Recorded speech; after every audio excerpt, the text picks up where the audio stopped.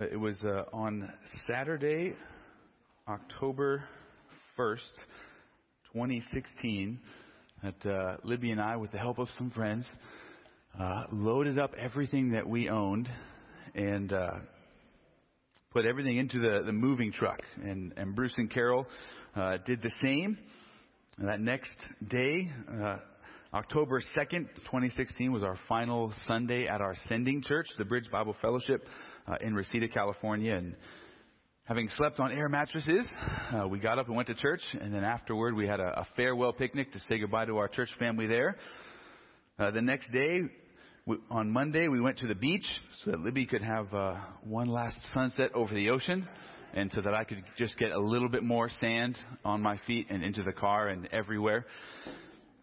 And on Tuesday and Wednesday that week, we drove up to Meridian. I was very, very thankful that I was driving the moving truck and having a car carrier behind it. I never once had to back up, because it was very good, because I didn't know how to back up with a trailer at that point in time.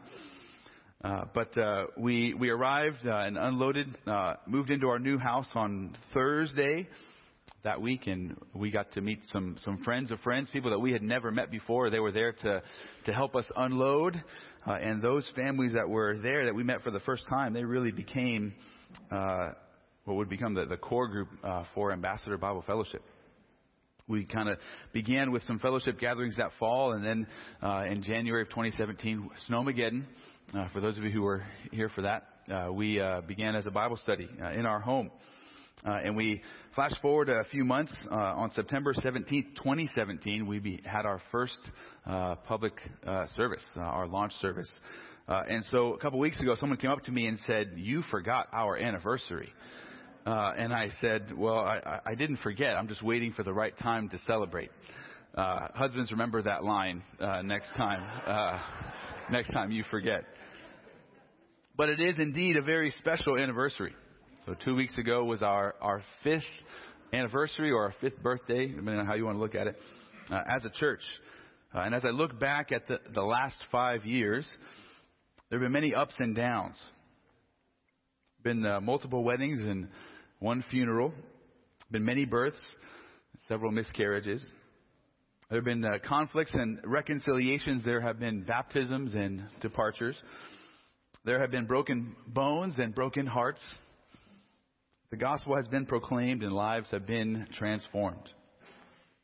There have been many church potlucks and a great deal of fellowship. The mission statement of our church states that we exist, first and foremost, to glorify God. We do that by seeking to multiply disciples, leaders, and churches who believe the gospel, grow in Christ, and go to the lost.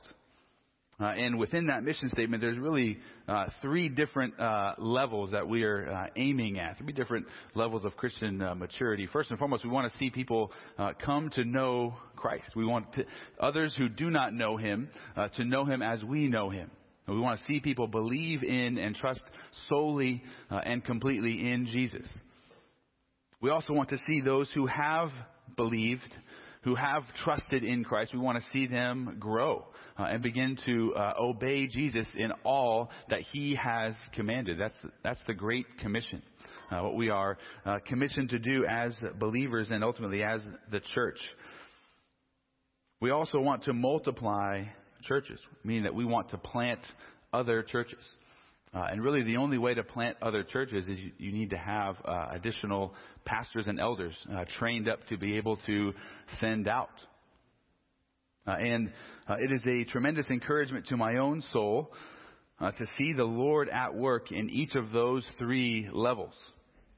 We had several baptisms this last spring, and as I mentioned earlier, we have 2 more baptisms coming up next Sunday. We currently have ongoing training of growth group leaders, children's ministry teachers, youth staff on a regular basis. In May of this year, we brought Vincent Nicotra onto the elder board and just piled a whole bunch of stuff onto him. Like, hey, you can do a lot now. Very thankful for Vincent. When we came up to Idaho 6 years ago, we came with a short-term goal of becoming an ACBC, which is the Association of Certified Biblical Counselors. We had the ambition of becoming a training center at our church where we would be able to train up and equip and certify other biblical counselors. And when we came up here with that goal, Bruce was already certified. And when we moved up here and he got listed on the national directory, he was really the only one in all of southern Idaho. And so we were inundated with requests, usually one or two every single week. And we weren't able to accommodate that degree of demand. And so I went through the certification process once we came up here. And then for the last 3 years, we have been partnering with Meridian First Baptist and Road to Emmaus Biblical Counseling Center, a center out in Portland, to do training here in the Treasure Valley. And our hope and our desire is to train and equip, first and foremost, all of our growth group leaders so that they are familiar and know biblical counseling. But we also want to see others trained and certified so that we can be able to, first and foremost, be able to minister to our own church body. But we also want to be able to have enough counselors to offer free counseling in the community. And we see that as a tremendous way of reaching our community and being a witness for Christ here in the Treasure Valley. And this week, we got word that we are now officially accepted as an ACBC certified training center. And that is a huge testament to Bruce's hard work there. Yeah, we are very thankful for that. And so the training that we'll have more information on, it's on the mark your calendar there at the bottom of the bulletin. But the training that we'll be doing in the spring will be we are no longer under the umbrella of that ministry in Portland, but we are our own training center. And so we'll have more information there. And if you're interested in biblical counseling, I would encourage you, when the registration opens, sign up for those 3 weekends that we'll be having in February, March, and April.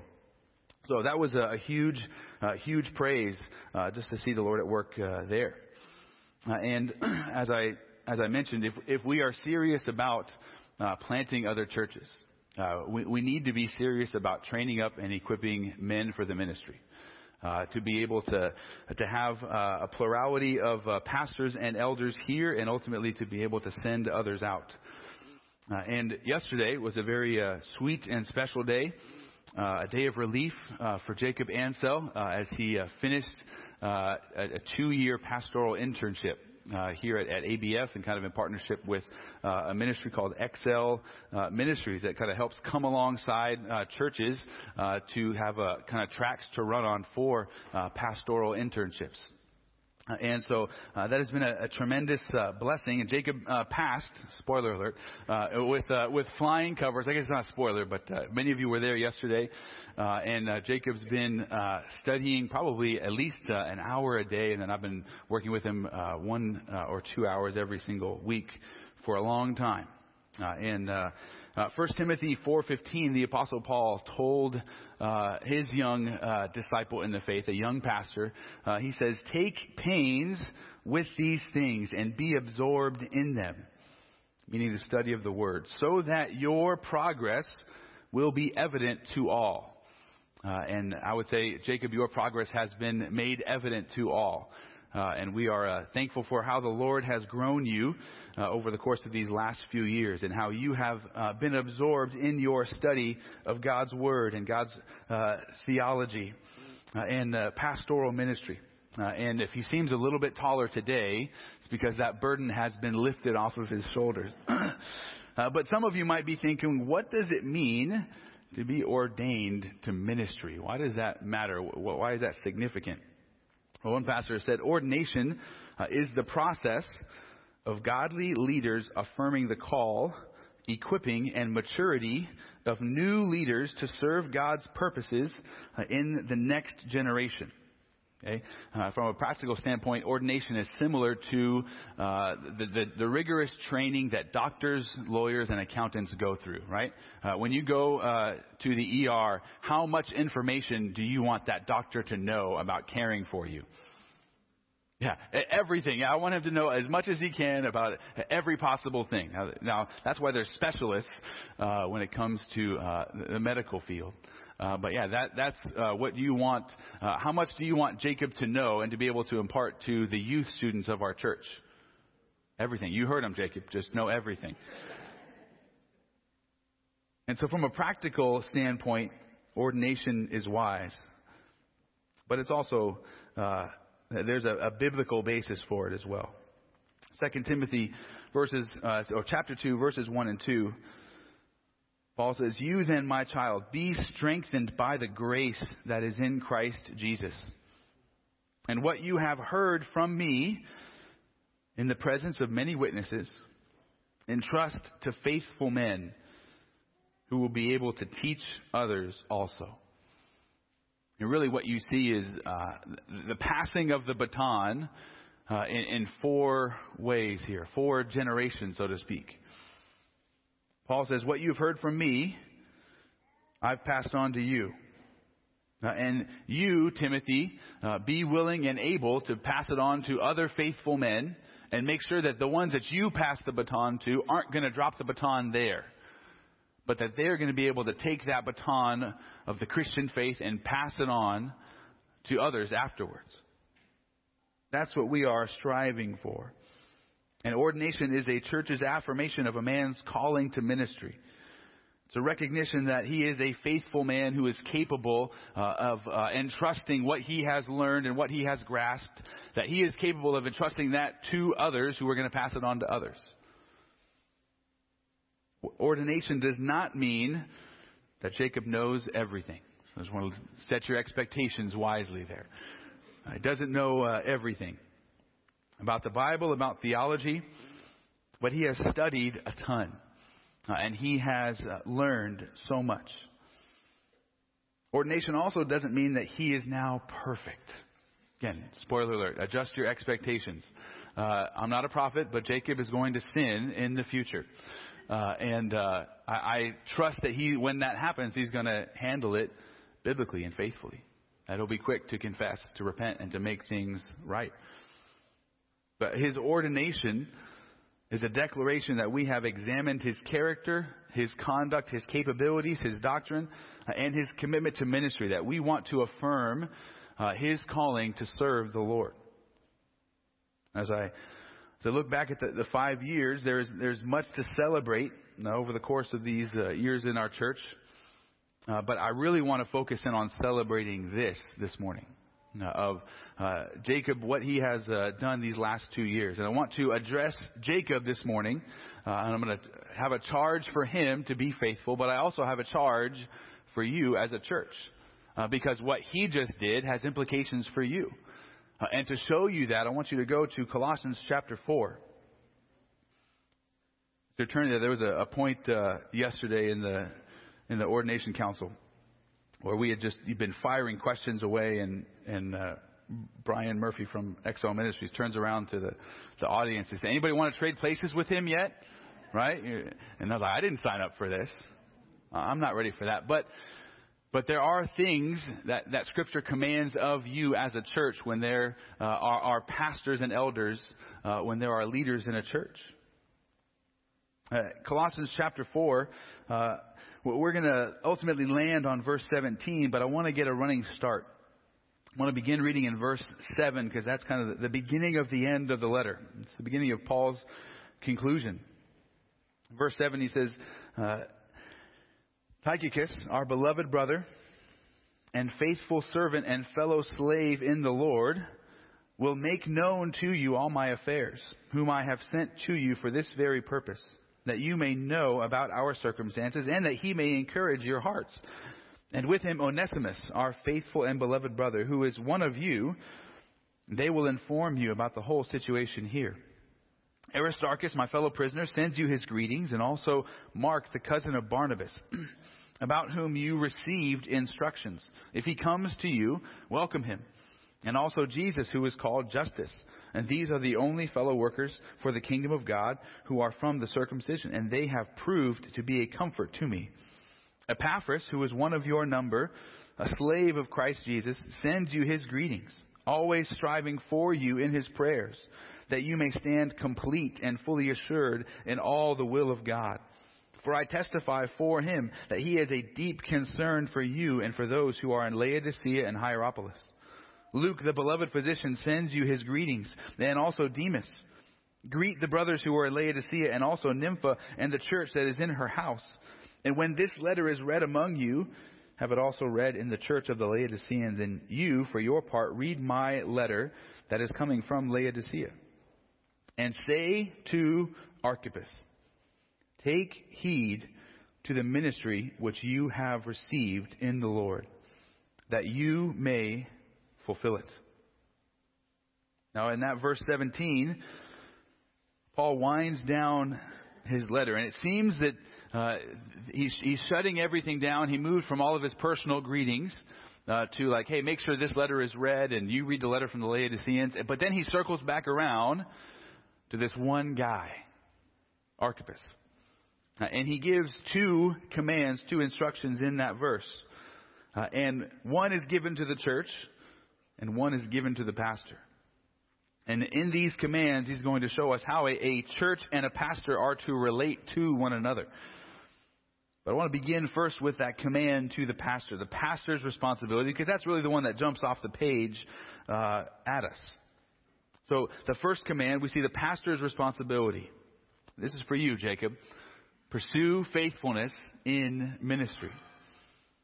So this is the command that's given to Archippus. But who is this Archippus guy? He's probably one of the elders at the church in Colossae. And it seems that he was the main shepherd and teacher at this point in time. The man who began the church, Epaphras, who's mentioned here and also mentioned at the beginning of the letter to the Colossians, he is in Rome right now, and because he went all the way to Rome to talk to the Apostle Paul, because he's like, we got problems and situations. What do I do? So the church planter is away in Rome, and Archippus is the leader back at home. And he is more than likely, we gather this from Philemon, he is probably the son of Philemon and Apphia, who are mentioned in Philemon verses 1 and 2. And so Archippus is given this command to take heed to his ministry. The ESV translates it as see to it. Pay close attention to this. This same word is also seen in Colossians 2:8, where the Apostle Paul told the church, see to it that no one takes you captive by philosophy and empty deceit. This is the idea of paying close attention and careful thought to something. This is to be an ongoing command. This is not something that you start, stop. But you continue to be faithful. You continue to take heed. And Paul charges Archippus to pay close attention to the ministry. Why? Because where does that ministry come from? It's because you received this ministry in the Lord. But how does the Lord entrust a man with ministry? When we were doing the ordination council yesterday, the skies didn't part and the light didn't shine down. So how does the Lord entrust a man with a ministry? Well, as I look at the church landscape around us, sometimes men lead churches because they have a feeling within them. They feel called to ministry, and so they just go and start a church. Others just have a very strong desire. And I think those are necessary prerequisites, and those verify, like, a man shouldn't be in ministry if he doesn't have a desire to be in ministry, right? That's the first qualification for an elder. Yeah, if anyone should desire the office of an overseer, 1 Timothy 3:1. And I think there's one additional thing. I think a man has to be have that desire and the feeling that a sense that he is called. I think he has to meet the qualifications in 1 Timothy 3 and Titus 1. But I also believe that there needs to be other godly men who affirm that desire and affirm his gifting and affirm his life. I grew up in a house church that was led by a man who felt called to ministry, And so he just began a Bible study and started leading, but he was utterly unqualified for ministry. His doctrine was false. His life was hypocritical. And I grew up in that and ultimately left wanting absolutely nothing to do with Christianity because of what I saw there. And that is what can happen when someone just says, I want to go into ministry and I'm going to do it. I feel like there needs to be other godly men laying hands and sending and commissioning. If you look at Acts chapter 13, verse 1, as Paul and Barnabas were sent out on the first missionary trip, what happened? The leaders in the church in Antioch came together after the Holy Spirit said, hey, I'm sending out, I'm calling Paul and Barnabas to be missionaries. The leaders of that church came together and they prayed and commissioned those two and sent them out. I think that's a very important thing. And so that's the importance of ordination. That's the importance of receiving a ministry from the Lord. And that's ultimately, I think, how the Lord reveals that. Other godly men are going to affirm a man's life and doctrine and conduct. I believe that's what Paul is saying and referring to when he says that Archippus received this ministry in the Lord. Therefore, Archippus must fulfill and complete his ministry. He must do what he ought to be doing in ministry. We're not given the specifics of what Archippus was doing there at the church, but more than likely, he was the main teacher. He was the one who was proclaiming God's word to God's people. If you turn over with me to 2 Timothy chapter 4, this same command is given to Timothy.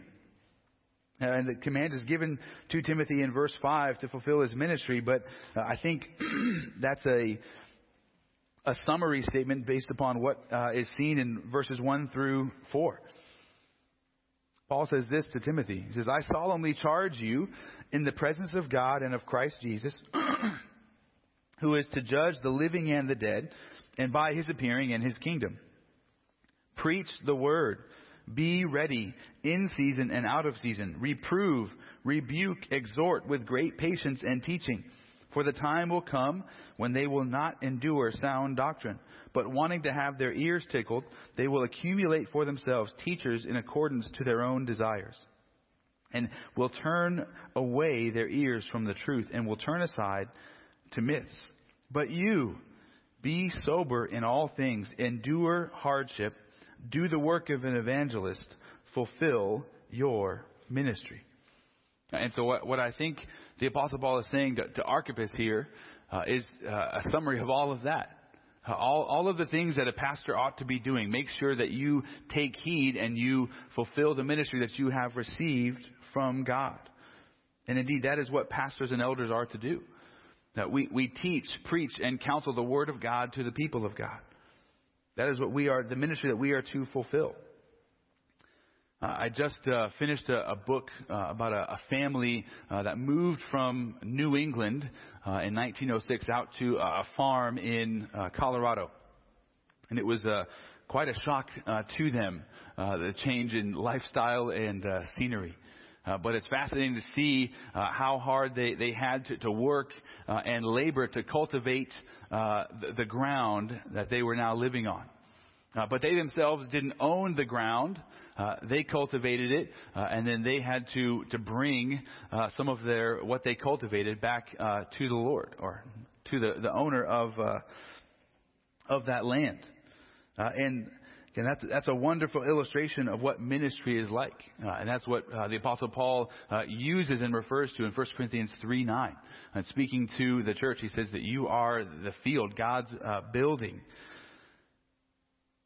Jacob, you have been entrusted with a field to cultivate. The hearts and minds and lives of the students here at ABF. Those students whom their parents are coming and entrusting to you, but also ultimately the Lord is entrusting those young hearts and minds to your care, to your shepherding. And as a field requires not only blood, sweat, and tears to cultivate, Christian ministry also demands much study, discipleship, and prayer. And you have been charged to cultivate this field, and you will one day have to give an account for all of the souls that you have cared for and shepherded. Let not many of you become teachers, because they will receive a stricter judgment. James 3:1. Therefore, take heed to fulfill the ministry that you have received in the Lord. Be sure to be doing what you ought to be doing in your service to God. Be a man who knows the Word. Be a man who is continually transformed by the Word. Be a man who wrestles with God in prayer. Be a man who knows systematic theology backward, forward, and sideways, because it's going to come at you backward and forward and sideways.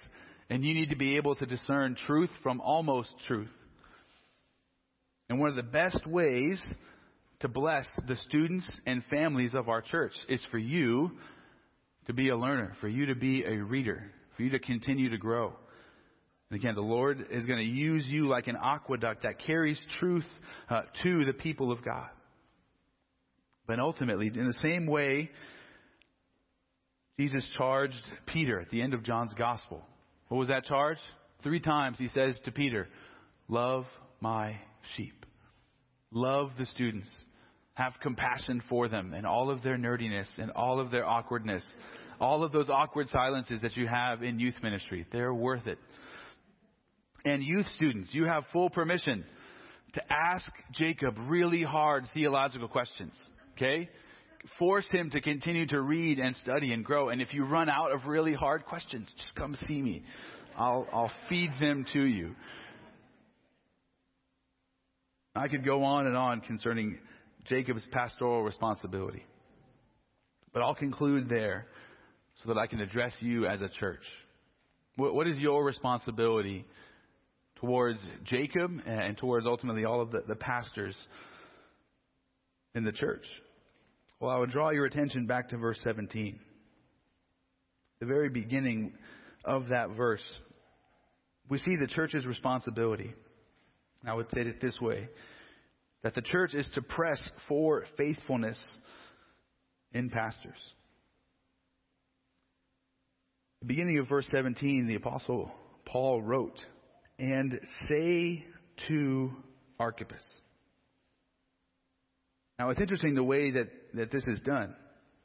Paul could have just said, Archippus, make sure you fulfill your ministry. But he didn't say that. And the way that this would have played out in the New Testament, in the first century, a church would gather together and a letter would be read publicly. And so when the letter to the Colossian church was read publicly, the Apostle Paul is actually speaking to the church. When he says, say to Archippus, he's speaking to the church. He's telling them that they are to be the ones that hold Archippus accountable to take heed to the ministry that he has received in the Lord, that he may fulfill it. See, the Apostle Paul is working through the church to command Archippus here. If you want to put it in a modern term, he is using peer pressure. But it's the best kind of peer pressure. Now, it is a peer pressure that encourages holiness and faithfulness. And the ministry of the word and prayer is to be the focus of the pastor. And Paul is calling the church at Colossae to hold Archippus accountable to fulfill that ministry. So kind of like a trainer in a boxing match. What does a trainer do? He's there in the corner, right? He's telling the fighter, get your hands up. When I think of a trainer, I always think of Mickey from the movie Rocky. So if I start to slip into that accent, you know what I'm like. What's happening to his voice right now? I'm turning into Mickey, right? Come on, Rock. That's what we are to do with Jacob now. Now, we are to be there to encourage him. Keep your hands up. Don't get tired. Don't grow weary. Keep fighting the good fight. When he needs a rest in between rounds, we're there to bless him and encourage him, to make sure that he rests, because sometimes pastoral ministry has seasons that are just exhausting. Jacob came to me after, I think, all church camp. He's like, hey, can I take a couple of days? I'm like, absolutely. It's a big stretch leading up to that and up to the winter camp in February. Say, we want to make sure that we're not exhausting and drowning him. But we are to be there to bless and encourage Jacob, to pray for him and to pray with him, to let him know that we are in his corner. Yet we are also here to hold him accountable, to continue in faithful ministry, to continue to manage and see to his own spiritual life, to make sure that he is growing in his own walk. It's very difficult in ministry to pour into others if you are dry yourself. Right? You're like, there's nothing coming out. Be there to pray for him, to encourage him. Pastors sometimes joke that we feel like we live in a fishbowl, and everybody's watching us. And at times it's difficult, but I'll say this, it's also very necessary. Okay, because as a pastor, we are called to be examples to the flock. Yeah, we can't be examples if we are hiding. Right? And so that also means that you can get to know Jacob. Look and see, observe him. If you haven't visited the youth ministry, just come, drop in. See what he's doing with the students. Champion and encourage him. But Paul wanted the Colossians to hold Archippus accountable, to encourage him, and to exhort him to see that he fulfills the ministry that he has been entrusted with. And that is our responsibility as a church. Amen? And we need to take that seriously. Now, what I would love to do is invite Brian Murphy from Excel Ministries up. I'd love to invite up Vincent and Bruce and Jacob. I'd love to pray for and over Jacob. And that's just commissioning him, acknowledging the Lord's calling upon his life. And but Brian, would you like to say?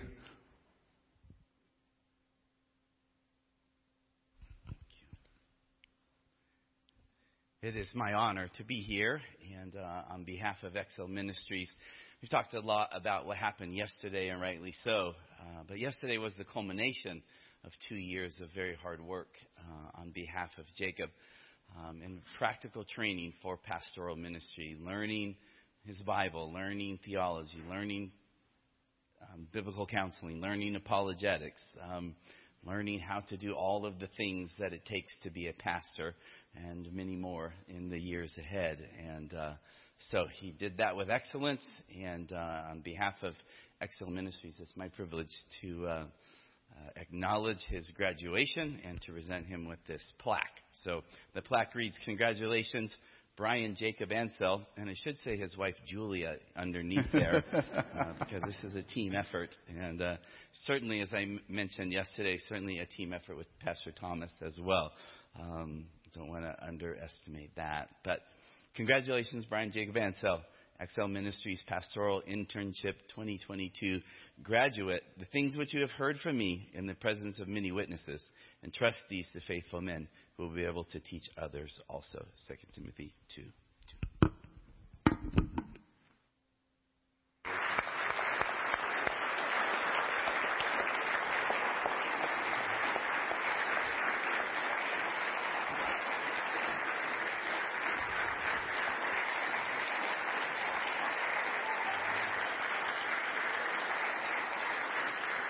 Amen.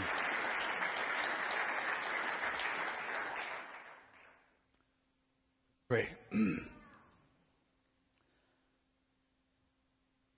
Lord of hosts, Almighty God, Creator of heaven and earth, to you belong all glory, honor, power, and blessing. We praise you and we worship you because you have redeemed us through the blood of your Son. You have rescued us out of sin and death and brought us into fellowship with you. For that, we praise you and adore you. You have called every single believer to be an ambassador for Christ. to be a representative, to be a faithful proclaimer, to represent your Son to the lost and dying world, to proclaim his life and death and resurrection. We all have that responsibility, but Lord, we also understand that you have called and set aside certain men to serve you faithfully in ministry. Father, we thank you for how you have been at work in Jacob's life from early on, and how amazing it is to see and know that you have been preparing him as an instrument in your hands, a vessel to be used by you for your glory, not his own. Father, we thank you for your plan and how it has been working out. We want to lift Jacob up to you now, praying that you would continue to work in him and through him, that you would continue the work that you have begun, that you would continue to mold and shape him into the image and likeness of Jesus, that day by day, year by year, Jacob would resemble your Son more and more, that he would be a faithful example, that no one would look down on his youthfulness, but that he would be an example in love, speech, conduct, faith. Lord, that you would use him as an example to all of the youth students, to all of the families, all of our church members, all our entire congregation here. Lord, we also lift him up and pray that you would use him to proclaim your word, to shepherd the flock here, to pour into young men, to encourage them, to proclaim the gospel, to draw them near to you. We pray that you would just use him in a mighty way, that you would bless him, that you would give him visible fruit to encourage his heart and soul. I pray that you would help us as a church to come alongside him, to continue to equip him and champion him in his ministry. And Lord, we pray that you would continue and to work faithfully in and through him. We are so blessed and thankful that you have called him here. We pray that you would never call him anywhere else. But Lord, we lift him up to you. And we would beseech that you would use him to continue to build up our church in faith, unity, the bond of peace, to the glory, honor, and praise of Jesus' name. Amen. Amen. If you guys would join me. I know we're ending a little bit early. I'll bank these minutes for future sermons. But I would love to everybody stand up. Tom, can you put that verse up on the screen above us? In the same way, Paul exhorted the church at Colossae to exhort Archippus to be faithful in ministry. I would love for us to read as a congregation and to charge Jacob here with this same charge. Can we do that? And say to Jacob, take heed to fulfill. That's embarrassing. All right. Let's try this again. Say to Jacob, take heed to the ministry which you have received in the Lord, that you may fulfill it. Amen.